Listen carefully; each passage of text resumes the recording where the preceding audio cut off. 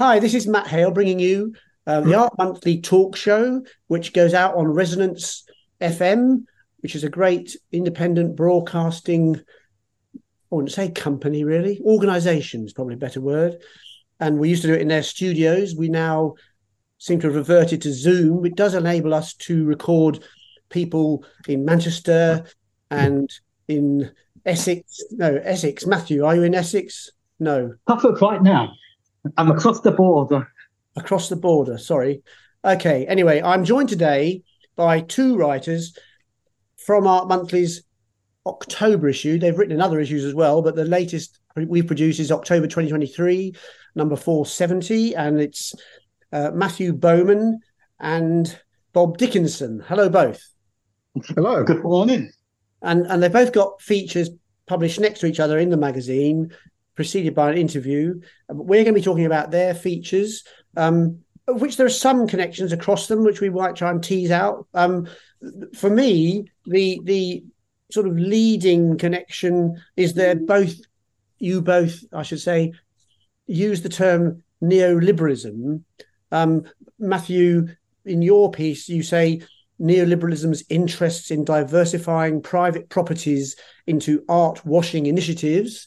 That's just one small quote from your piece. Not even a finished sentence. And Bob, you say neoliberalism's endless expansion of the city's profit-making possibilities. So yeah, you're both aware of neoliberalism and its effects. And really, I'd say you're both talking about ways of countering them, the effects, to be fair. But obviously, we probably, and I was going to just, it would be fair to say that not everyone listening, and I also forget quite often the precise meaning of things, we should say what neoliberalism is, really. So, Matthew, as we're going to discuss your feature first, that's your go. Yes. I suppose I was going to challenge it. I suppose one of the aspects of neoliberalism is that modification and marketization of everything in such a way as it can enrich a certain property owner class at the expense of, say, kind of working class or can people at the lower run the ladder. So in many ways, I say neoliberalism is kind of sort of socialism for the super wealthy, and it kind of puts that as the bottom foundation that socialism's allowed to go into.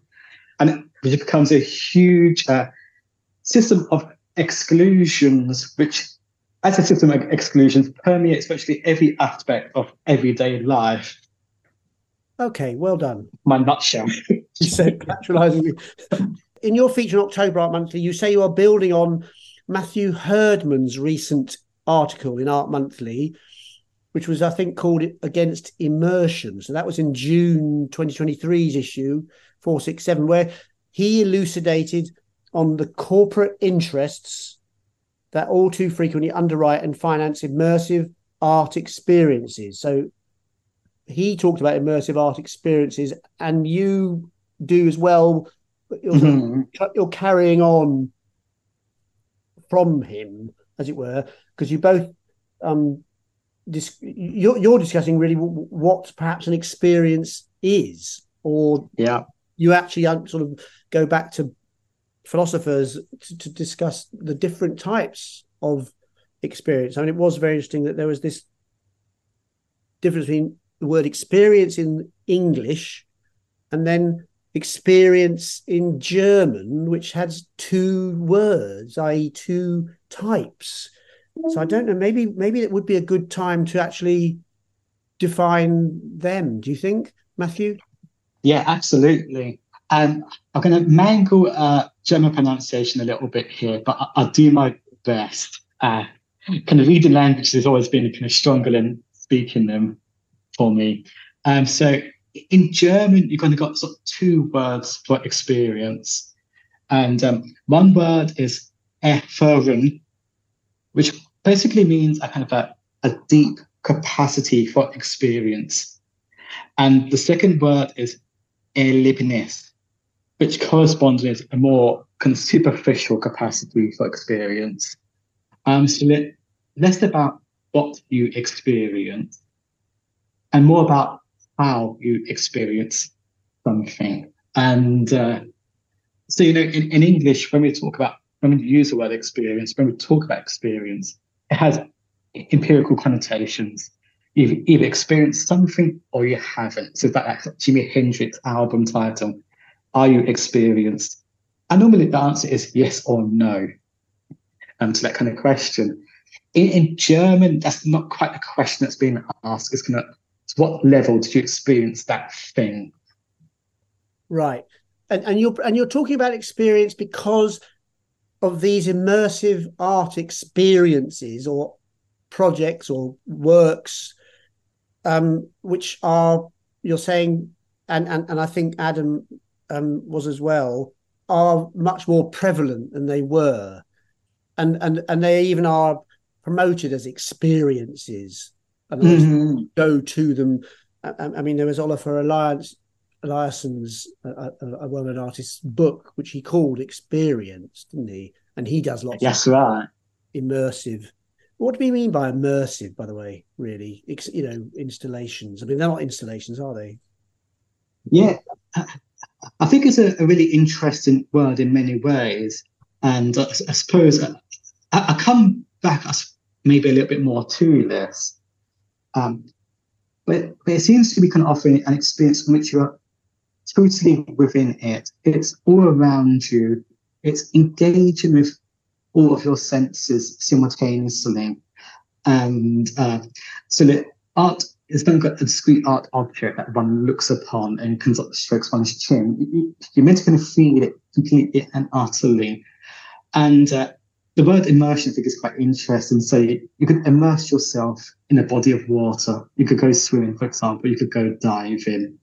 And so that the sea and everything is kind of filtered from this kind of a substance you are immersed within. And probably sort of just telegraph, and I suppose my end of the kind of the essay or argument would be to say immersion seems to suggest a certain form of isolation, which kind of makes me a little bit concerned. So it's not a big communal experience, and that's maybe kind of part of my right. It's kind of quite kind of individualizing in that aspect. So you're talking about the immersive experience being separating people from each other.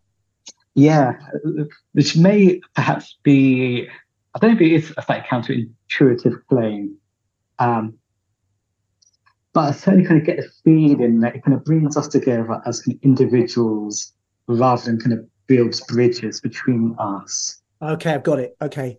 You talk about an example, actually, don't you? Yayoi Kusama, I hope I said that correctly, who has infinity mirror rooms at Tate Modern now, actually, until 28th of April. But you say you're only given 5 minutes, 2 minutes, sorry. 2 minutes. Yeah, so at the cost of £10 at £10 to go into this mirrored room. Yeah, it is quite extraordinary when you step into them, and they are totally enrapturing. They are deeply fascinating, and I won't deny any of that. There is something quite frustrating about sort of spending £5 per minute for a maximum of 2 minutes in this kind of mirrored space. On your own? Are you on your own? I think you're allowed to bring in a friend. In which case, they could sort of, kind of even sort of share, kind of be together in kind of that. I think if you spend £35, you get dinner thrown in Tate Modern's kind of nicer kind of restaurant.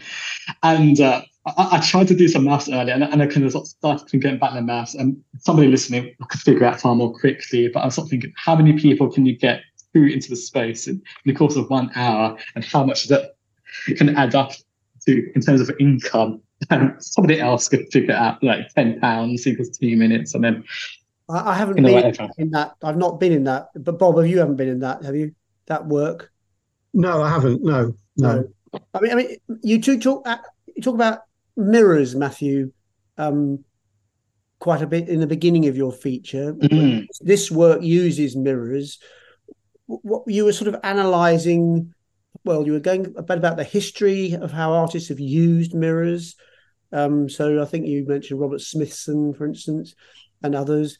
But what were you thinking? I mean, in relation to this individual, how we're treated, as it were, almost by these kind of immersive artworks. How does the mirror come in as a kind of effective, I don't know, analogy perhaps of how you see those experiences failing, maybe? There's two dimensions here, I think. So one dimension would be to think back to, say, the most ancient text on art, kind of Plato's The Republic. And one of the things he says about art is, in effect, it's simply physically holding a mirror and pointing it in different directions, and kind of what the mirror kind of captures on its surface, its reflection, is essentially all art does. And for Plato, that's kind of ultimately imitation and maybe representation, but not truth per se. Plato has perhaps been slightly ironic on that, as a slightly different story. And then you've got this kind of long history of philosophy. I think particularly kind of kicks off from the 1600s, in which the mind and knowledge is seen as a mirror reflecting upon the world. And when you get to German Romanticism in the late 1700s, they become really interested in this metaphor or analogy, and say, well, what happens here is when we talk about self-reflection, when I reflect on something, or when I reflect on myself, when I think about myself thinking, I'm in effect doubling myself. And so this kind of self-conscious structure, this self-reflection structure, doesn't actually tell me any more about myself. I kind of lose myself as I go along. I get mirrored on doubled. And a third strand, which in many ways follows from German Romanticism, would be the psychoanalysis of Jacques Lacan. And so Lacan's very famous essay on the mirror stage, from originally published in 1949, but delivered as a lecture in 1936. And he suggests this kind of mirror, perhaps literal, perhaps metaphorical for Lacan, often metaphorical, becomes this kind of a model for subjectivity, for how we come to get a sense of our own sense of selfhood, our own I. But this kind of subjectivity is being determined by an image outside of ourselves, which we then sort of take inside of ourselves. So for Lacan, in effect, identity follows from identification. So we all identify with something, and that becomes the basis of our self-identity after that. And we never really truly have ourselves, but Lacan's interested in how we may be fooled into thinking that we do have ourselves truly represented in the mirror. Sorry, that's quite a long-winded kind of answer to that question. No, but it is a complicated thing. I suppose what I'd like to try and get is I mean, I understand what you're saying. When we relate this to artworks that are immersive, for instance, how are you saying, for instance, when you go to this one, which has a chandelier hanging in the middle of it made of glass, you go into the room, the whole room is mirrors. Obviously, you're saying in a sense that as an artwork, it doesn't, if I relate your description of the mirror and its psychological effect on people, that by going to this immersive installation of mirrors, we're not really learning anything. Is that a very crude? I'm trying to get the link. Yeah. Your description of mirrors and its history and meaning to the problem with immersive art now. Yeah, absolutely. And suppose kind of my way to frame it, that answer would be to say this kind of immersive experience seems to kind of promise a reconnection with ourselves in one way or another. So we kind of go there, experience something that's sort of taken out of the everyday world, and it's kind of hustle and bustle and kind of neoliberal kind of desperation. And we're kind of given this kind of, in some case, 2 minutes in a nice kind of mindfulness space in which we are reflected to infinity. we kind of get to, it's like the Disney World slogan, get ready to feel more again. It's like, as if we don't normally feel more, we don't get those opportunities to truly feel. And so it kind of feels like they're offering that some kind of respite from everyday life. But what they actually do, and whether they intend it or not, is this kind of a division of the self. And we're not getting, it's kind of undermining almost more, in a sense, the sense that we might have in the city, for instance. I mean, it particularly makes me think of urban, which is how it might relate to Bob's piece. In the sense that are you saying that the sort of, I don't know, the loss of true self, whatever true self is perhaps caused by urban city living in some way, and therefore we seek these experiences to try and find ourselves more than we can in the real life outside of them? Yeah, I think so. The kind of caveat would be there perhaps never was a true self in the first place, but that desire for a true self is pretty much persistent. One imagines that we always want to be authentic to something. But, you know, you could well imagine you get off, say, St. Paul's Cathedral tube station after a very busy kind of tube journey. You walk over the Millennium Bridge towards the Tate Modern, you pass by thousands of people very quickly. Everybody's taking photographs, and there's tourists and kind of Londoners and all of that. It's really, really hectic. Sometimes, if you stop to think about it, quite mind-splitting. You walk into the Tate Modern, and it seems to be promising this kind of moment of peace and quiet in the crowd kind of thing. Or, of course, you don't really get that in Tate Modern because it's also quite busy. So then you kind of join the queue for maybe like a Sama and have your 2 minutes of mindfulness, perhaps, for £10. That's so okay. So let's move on. You have other examples, and you talk about the space shifters at the Hayward Gallery, Robert Morris's mirror cubes, Oliver Eliasson, who's used mirrors quite a lot as well. And can you say a little bit more about Oliver Eliasson, perhaps, in relation to this? Yeah, sure. So there's so Eliasson is somebody who I find deeply interesting and deeply problematic at the same time. And I suppose my kind of mixed feelings on Eliasson comes out kind of reading people like, say, Hal Foster, and his an essay like The Crux of Minimalism. And so for Foster, and I think we need to go back a little bit kind of here. So for Foster, kind of minimalism was very interested in this philosophy, phenomenology, which is all about our embodied contact with the world. And people like Robert Morris are kind of very early readers of the French philosopher Maurice Merleau-Ponty, and it's translated into English. And people like Michael Fried and Rosenkrantz are also fascinated by Merleau-Ponty.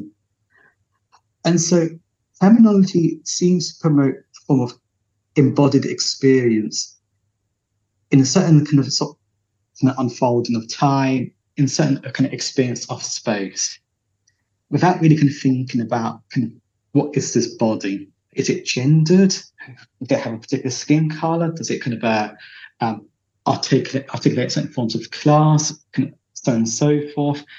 I mean, it never really thinks about what's this space that we call a gallery. It's kind of the white cube. And it never really kind of thinks about sort of time kind of pass. And so it sets up a whole cluster of things which gets really nicely picked up on subsequent generations of artists. So time becomes history, space becomes place, and the body becomes expressive of various kind of political functions and so on and so forth. And so there's kind of sort of transition from phenomenology to, say, something like institutional critique. And I think something like Oliver Eliasson, who's also very interested in Merleau-Ponty, there's a kind of a regression back to 1960s minimalism, and that kind of sort of sense of kind of embodiment, kind of space, kind of place. That kind of really kind of thinking very much about the politics of place all that deeply. It does come in a little bit of Eliasson's work, And then makes kind of license kind of pieces such as the weather report, weather project from 2003, kind of really, really seductive. I love seeing Eliasson's works. I really find enjoy kind of how I can feel it from the entire body. And yet I'm kind of wondering, where is this going? There's some sort of discussion about, say, an ecological collapse, kind of bringing ice cubes from kind of Greenland to outside the Tate and things like that, and having the opportunity to kind of hug an ice cube, iceberg with an ice cube, just far too small. But then, okay, what is that kind of really doing? So there's a kind of a political kind of critique in Eliasson that's not fully thought through or not fully articulated. I sort of want him to do kind of more than that. Bob, did you have anything coming to mind? You haven't said anything, and I haven't let you in. I mean, talking to you. I think immersive experiences are they've been around for a long time in a way. Going to, a big cathedral would have been an immersive experience for medieval people, with all the incense and the pictures and paintings and windows. And I think what really,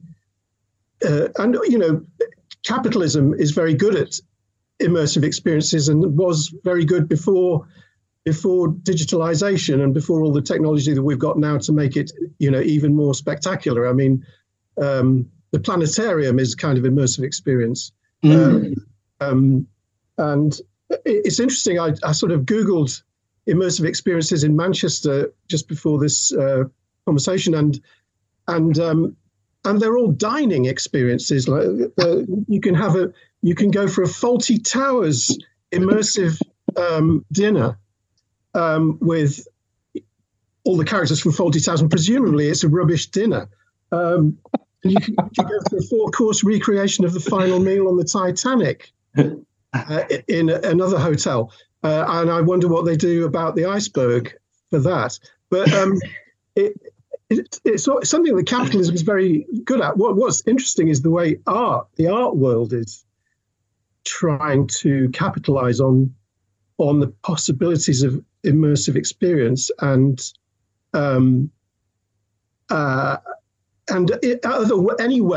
kind of method that can bring more visitors. I was just reading about a Pokemon collaboration with the Van Gogh Museum in Amsterdam. Yes, I've heard about that. It's Van Gogh painting versions of Pokemon characters as if they were painted by Van Gogh.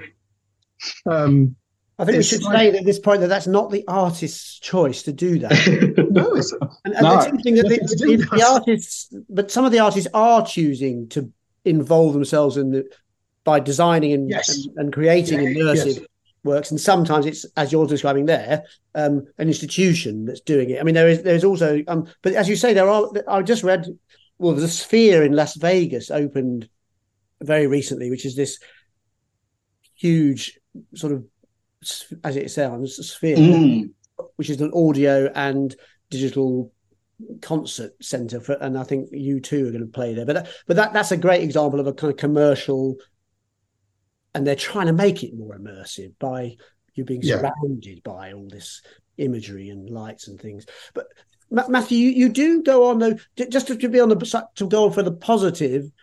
I feel that there is a kind of element of positiveness coming out in your feature as well, where you talk about, but tell me if I'm wrong, because it's quite complicated, but you're talking about magic in the end, and a magical thought and the esoteric. But can you just cover a bit about why you brought those up and how they may be a different approach? Have I got that right? Yeah, absolutely. So there's probably two things kind of there. So some of the debate around what people like Alice Buckner calls kind of new magic sort of comes from the sort of sense that there's something not quite right about our world. kind of neoliberalism, capitalism, they kind of feel alienated, and that something like magic or kind of magical practice or other ways of imagining the world could be kind of used in order to kind of sort of rethink our place in that world, perhaps as a kind of therapeutic, perhaps as a kind of critical endeavor, presenting a kind of counter model of what the world can be. Kind of striking in many ways. This is kind of quite often say feminist kind of based practices, kind of feminist art, and kind of lots of kind of, sort of different kind of women artists are engaged in that, and it's often done in a way that's quite knowing as well. So it's not a kind of wholehearted kind of belief in, say, in occultism or kind of esoterica, but it's kind of often kind of using these as kind of speculative fictions that can be sort of set up as kind of a counter model to our received reality. So it feels like, in many ways, kind of sort of this kind of interest in magic, and I don't think it's a particularly new interest in magic in our world. I just think it's kind of a curators get kind of notice these things kind of periodically and make it look like a new interest when it's been there for a long time. Seems to be engaging with what I can think is kind of turned towards immersion, claims to be engaged, and which is this kind of poverty of experience in our current kind of world, or in our modernity and post-modernity and contemporaneity and all that. Sorry, who would you give example of an artist? Sorry, I interrupted you. Yeah, no, actually, it was a good time to interrupt me because I slightly lost track of my thought. No, it's just like, in terms of magic, or this, is there an artist you're thinking of, or artists? There's someone that you did write about, Matthew, who Ethel Colquhoun, the female artist who was active in the wartime period and up until the early 60s, who has been taken up by Linda Sterling, for instance, as a real inspiration, and Ethel Colquhoun was an artist who was aware. She designed a tarot deck, didn't she? That's completely abstract cards. They're just colours. Yeah, and kind of Leonora Carrington as well. Yes, yeah, so you kind of got this historical kind of figures who've been kind of rediscovered, and Hilma af Klint as well, of course. And of course, say had an exhibition of her work and wandering up against each other. And then you got kind of more kind of recent figures such as Tai Shani, Serena Cord, kind of Alice Bucknell, to be there, and so it's quite a widespread kind of thing, or certainly kind of feels that way at the moment, or maybe it's kind of more noticed. And it's kind of interesting that some of these artists also have this kind of quite high tech and sometimes fairly immersive thing happening in their practice. Sarah Z does it, doesn't she? Yeah, absolutely. So what we kind of really recently saw at the waiting room kind of by her, or if you go back to the Black Fantastic exhibition that was at the Hayward, was it last year? My sense of time gets all muddled. I think it was last year. But to be to kind of assess kind of installations, kind of pyramid structure in which kind of videos kind of projecting, I'd say, either from it or onto it, and the kind of mirrors kind of all around you, and kind of sort of sound going on. And so there's some really interesting kind of crossovers in that. Well, Tai Shani is kind of a good example. So she's really interested in lots of kind of sort of world building, I suppose, in her art practice at the moment, kind of exploring certain kind of mythologies, the witches of kind of Alucardi, sorry, and kind of ergot, so hallucinogenic kind of substance that kind of grows on kind of wheat-based products, which leads you to imagine yourself as kind of a witch or those close to you as magical beings and things like that.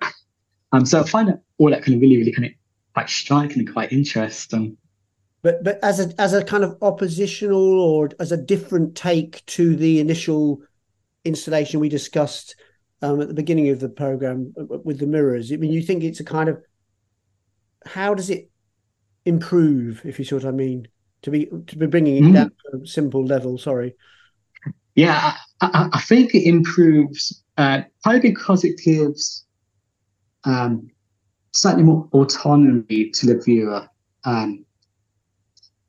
So this kind of sort of talk of kind of world building that seems to be quite common to kind of magic practice becomes an invitation for the viewer or the beholder to kind of try to make connections between the different artists. The artists themselves are kind of making connections. So, let's say, for instance, we can sort of talk about, say, African religions in relation to the structure of computer programming. And these are quite kind of maybe compelling or maybe not so compelling, but they're quite speculative connections the artists are making. And you can invite to kind of go along with it or not go along with it. There's more to kind of think about and differences going on within the work as opposed to just, and there's room to think as opposed to being just immersed supposedly in a sort of auristic, passive way. Yeah, and I think it's there's kind of a lot kind of interweaving that kind of happens, right? And I think that's the big distinction ultimately between immersion and interweaving for me. Let's give Bob some time as well now. Bob, I've got a quote here which I'll.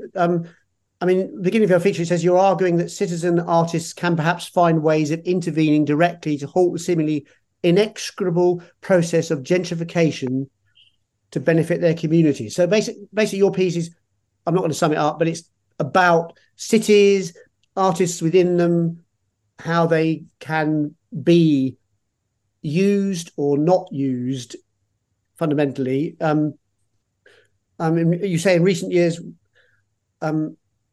once seen as saviours of the post-industrial city, are increasingly viewed as agents, artists, this is, I think, in accelerating processes of urban change that are neither in their own interests nor in the interests of those they live among. How are you thinking about artists? We've been talking about artists' actual work, and now this is about artists sort of out of the gallery in the world a bit more, isn't it? Yes, I mean, I wanted to write an article that was not pessimistic about regeneration. And I mean, I've lived in Manchester here since the late 1970s, and I've seen, you know, when I first came to live here, the city centre had nobody living in it, and many of the buildings were just empty. And now it's a kind of like Chicago or something. Huge amounts of skyscrapers, lots of people live there, lots of people spend a lot of money on rent living there. And that's been accompanied by the presence of artists and new galleries. And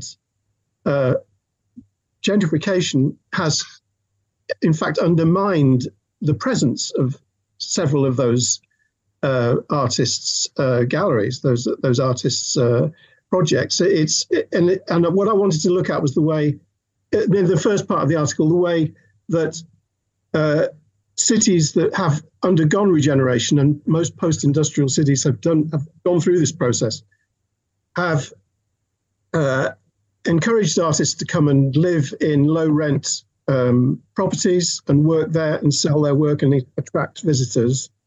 And then the gentrification process has become faster and faster.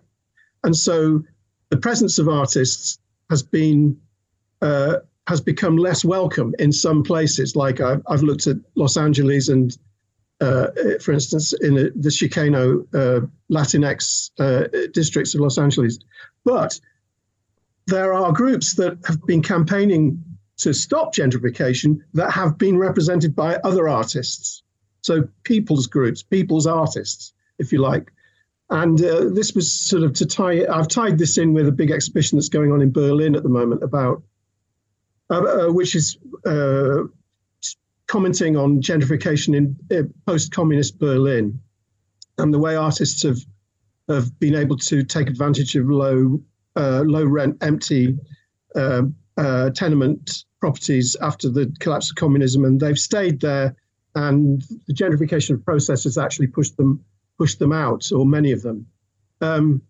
So I wanted to look at where else you could take art, and what else artists can do in this sort of situation.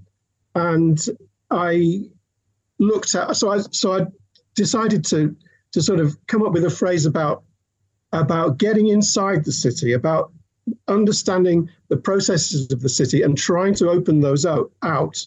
And sometimes the processes are actually to do with I looked at, for instance, the US artist Merle Lederman Ukeles, who is from New York, who famously worked with sanitation workers, and she still does. She's been doing it since the late 60s on this touch sanitation project. And incidentally, the photograph that's published along with the article is a brilliant photo of Merle Lederman Ukeles and a sanitation worker. And he's in the process of throwing a bin full of garbage into the back of a truck. And he's got his right leg lifted, and she's copying him. She's kind of imitating him, because obviously that's part of the gesture you have to do to get the trash into the back of the truck. It's a great photo. Do you think it's a form of it makes me think of it's sort of a kind of empathy? Yeah. Her performance, as it were.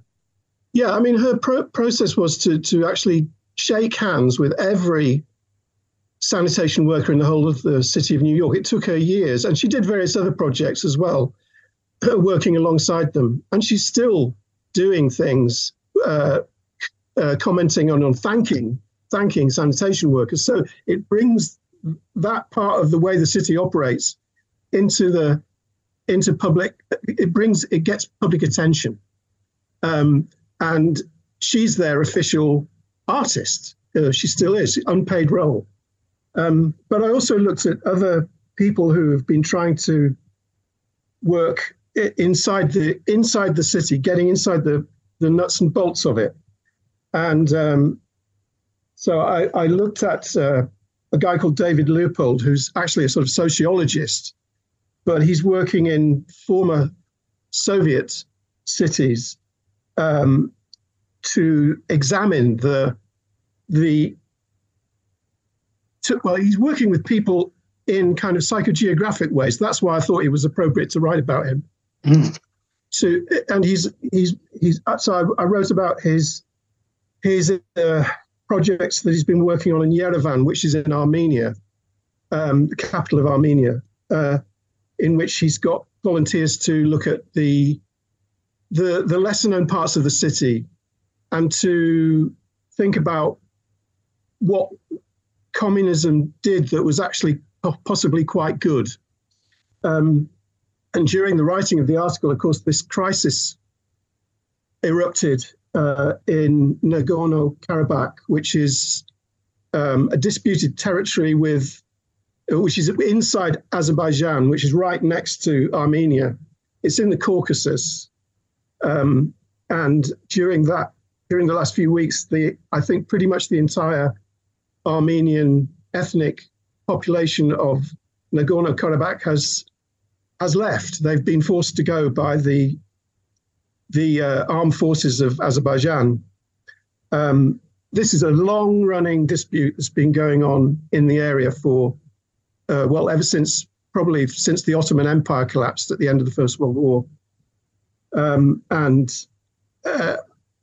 Azerbaijan is predominantly Muslim.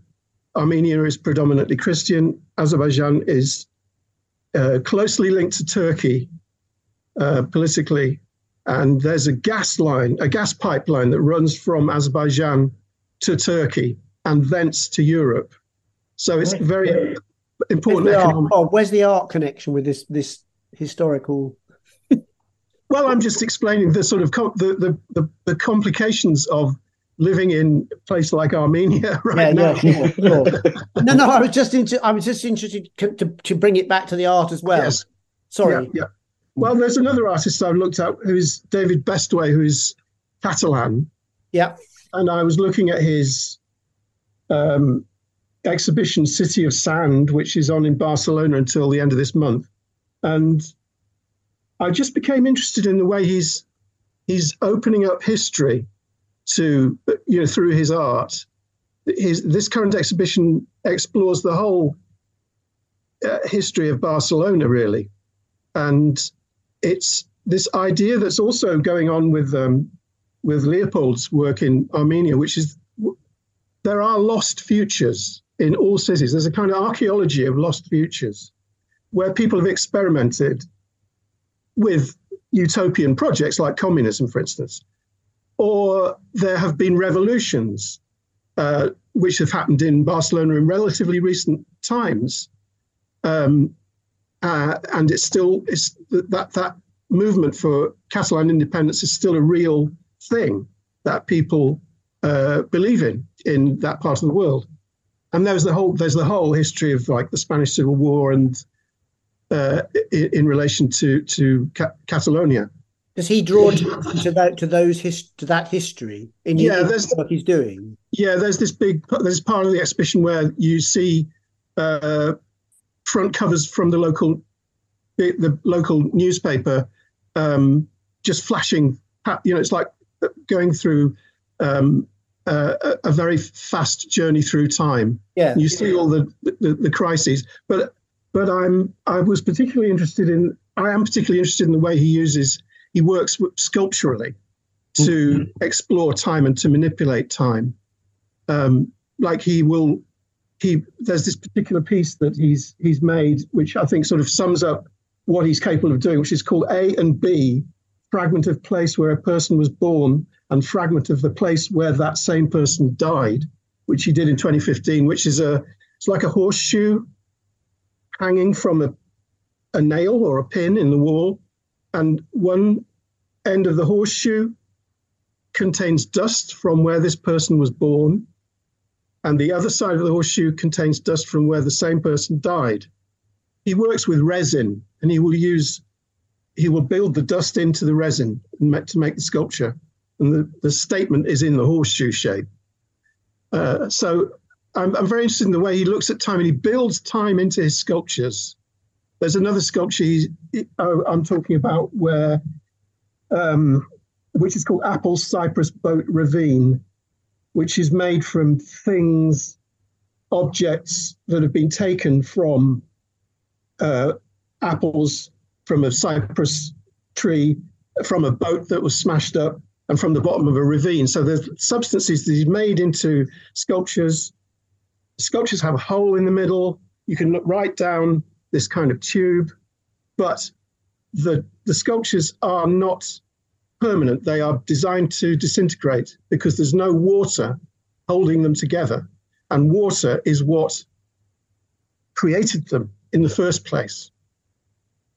So I thought this was quite an ingenious idea about time and about the flow of memory, perhaps. And I began to think about the way that that cities, it seems like an admission. That particular sculpture I just mentioned seems like some kind of statement about human failure, but actually I think what Bestway is making us also think about is the way that cities are gatherings of people. They're not just buildings. They're gatherings together of people, and they're always going to be like that, or else they won't be cities. So, and we have to work together as people to make our cities work better. That's really what I was trying to say. Yeah, and artists finding ways in which to try to assist with that. Exactly, and make people aware of it. I know it's not very trendy to be optimistic. I'm not always optimistic. I'm trying to find a way to write about art in such a way as to make people politically feel more confident, maybe. Yeah, you mentioned Berlin.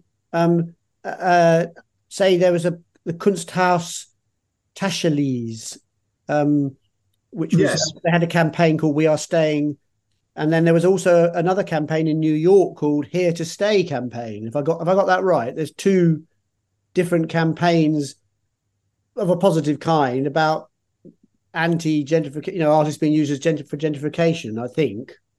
Can you say anything about those? Or yeah, I mean the Tacheles Centre was a squatted space that had that it was squatted quite soon after the collapse of communism, and it was there for a very long time. And there was a lot of artists who worked there, and it had a cinema and a bar, so it was open to the public. But it was obviously prime space for exploitation. The negative example I've given you, isn't it? Yes.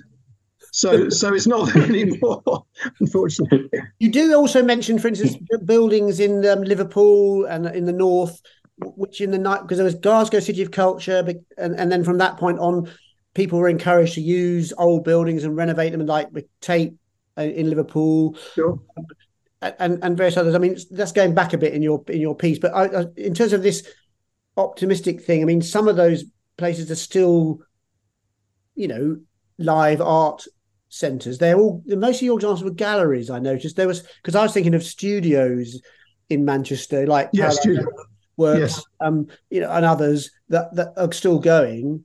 I did also notice Tetley, for instance, which its lease has just run out and they're going to leave it. And that was a big building that was used to be a brewery and then became an art. Actually, is going to end. So, but this use of buildings positively, it does occur still, doesn't it? It's just. Oh, yeah. And there are still artist studios, that like Islington Mill, that's still functioning. It's been there a long time, isn't it? Been there a long time. And as I understand it, that's because they own it. They've found a way of keeping it. They've found a way of keeping it. It's other places where they lease the space that they're vulnerable to being turfed out and the place turned into a luxury hotel. Yeah, squatting doesn't happen much now because buildings aren't really available like they were in the quantity anyway, as far as I'm aware. But that was always I thought it was a very positive thing to do. However, it always had a kind of time limit. Really. Yeah. So, I feel as if I'm bringing us back down to the sort of negative side. I didn't want to do that. I want you to tell me more positive examples of. Well, I think what would be really good is if this idea that artists think about how to be. You use the word civic. I made me think of civic duty, but civic kind of caring. It's like caring. Yes, and which is a very positive thing. Mm.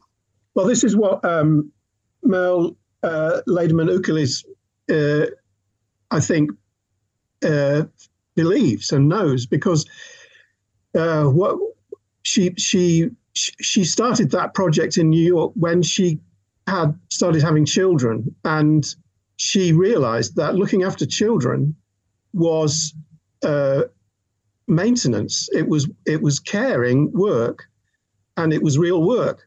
And one of the things she realized about sanitation workers that she interviewed was, I think, a particular moment of importance for her was when she asked them what they thought about the public, and they would repeatedly say to her that the public don't like us because they think we're their mother. And that really struck home with her. It's not really an answer you'd expect that at all, is it? A bit Freudian or something, isn't it? Well, it is slightly, but it relates to this idea of care. Yeah. And the home and children and stuff like that. So yes, it's a really important idea about how an artist can position themselves, I think, and think about their work, and that's what makes her stuff so powerful. Yeah, and in relation to others. Matthew, sorry, I haven't really let you in this last 20 minutes or so. Was there something you'd like to ask, Bob? We'll finish fairly soon, but we've got a few minutes left.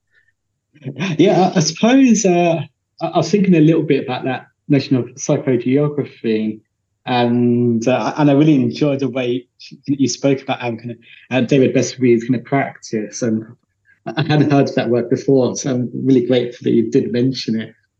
And I suppose, I'm not sure I've got a specific question, kind of more maybe for a comment, or maybe it's just kind of points of connection. But that kind of interest in, say, kind of Walter Benjamin and this kind of the whole kind of divisional experience that kind of Benjamin talks about, it's also really deeply linked to his sense of Paris and the changes of Paris, and trying to write an almost kind of materialist kind of history of Paris and one of our kind of futures that didn't happen at the right time. And so by the time you find the future, it's become kind of fossilized in his expression. And I kind of guess there's that kind of really fascinating thing about sort of time and sort of and kind of psychogeography and perhaps kind of sort of psycho kind of history as a counterpart to that, in which kind of time is not like one event followed by another event. It's almost like one thing on top of another thing. It's kind of a physical sedimentation of time that ultimately is kind of ashes to ashes, dust to dust. And I think that's kind of really nicely kind of captured kind of it's almost kind of a quite physical, very sculptural, kind of hands-on way of I was going to say concretizing the future, but maybe kind of resinifying the future, at least for a moment. They can in best ways work. And I thought it's a really nice way to experience us connection to place and our connection to time. Yeah, I mean, I'm fascinated by that idea of archaeology and layering of the city. And sometimes you can, if you do psychogeography, I think, and I think Benjamin did, he did, that was part of his way of thinking, his way of working, and his way of using the city and interacting with the city, is that you see those layers. But I'm also fascinated by that idea of the archaeology of the future. That the future has been tried, and there are these. You can rediscover these experiments, and we need to be reminded about them. We need to educate ourselves a bit more about them. Because they have a value, that because you could do them again or do them and learn from them and use them in the future, literally. Well, because they're part of there are different they're entries into different dimensions of the city that we think is just this superficial series of streets and planes and angles, and it actually there are these other dimensions that you can explore. It's a bit like what we were saying with magic. Magicians have correspondences. They see an object and it's associated with another object, and it's got different meanings. Well, the psychogeographer, the Walter Benjamin mentality is to detect those other dimensions in history by engaging with the city. Well put. Thank you both so much. We're not completely out of time, but I will probably put a bit on the end of the programme to encourage our lovely listeners to subscribe to Art Monthly in order to read your features in full, which, as I said at the beginning of the programme, or the top of the programme, as I'm supposed to say, is issue October 2023, number 470, in which they both appear. And you can subscribe to Art Monthly, listeners, on our website. There's a buy page, click a button, and I shall probably give you some more details after I've said goodbye to these lovely people. Thank you both again for coming on. As ever, we covered some of your features. It's impossible to cover everything in them, but the details are in the writing, and that's what we want people to do, is subscribe and read it. And I'm sure you'll write for us again and come on the programme again, hopefully. Thank you. Absolutely. Thank you very much, Matt. It's been a real pleasure. Yeah, I think I've been looking at one person in a cupboard and one person in a library. I'm in a kitchen. So you've got most of domesticity involved here. Yes, I'm now being... yes. It's not a cupboard. Yeah. It's a bigger room than I thought. Thank you, Matthew. It's a big cupboard. Anyway, whatever works. Thank you so much, both of you. Thank you very much. Thanks a lot. Bye-bye. It's a pleasure. Take care. Bye-bye. You have been listening to the Art Monthly talk show broadcast on Resonance FM UK Network of the Year. You can subscribe to Art Monthly print magazine or digital by going to the Art Monthly website, artmonthly.co.uk. And you can save money by taking out a recurring annual subscription, which you get one issue free. The individual rate for this is £42 post and packing in the UK. There are other options available if you're abroad. You can also receive digital subscription with your print for an extra £10, or you can subscribe solely digitally. This digital subscription gives you access to an archive going back 470 issues. The first issue of Art Monthly was published in 1976, and every issue has been scanned and made available on our archive, which you get when you subscribe digitally. So we highly recommend that option, especially with a print, so you have both paper and digital. Thanks for listening to the Art Monthly talk show. The features discussed in today's programme were in issue 470, October 2023. Goodbye.